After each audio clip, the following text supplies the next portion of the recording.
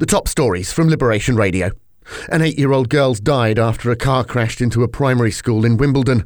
16 people have been treated for injuries. The driver was a 40-year-old woman who's been arrested on suspicion of causing death by dangerous driving. And the UK government's lost its court fight to stop the COVID inquiry, seeing Boris Johnson's unredacted WhatsApp messages, diaries and notebooks. The inquiry chair says they expect to get the materials on Monday.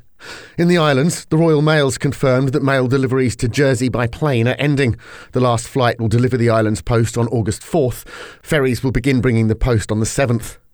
A new agency is to look after the development of Guernsey's east coast. The Guernsey Development Agency has a £250,000 budget for the next 30 months.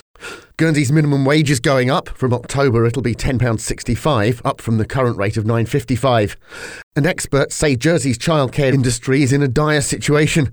The Early Years Association says it needs more support.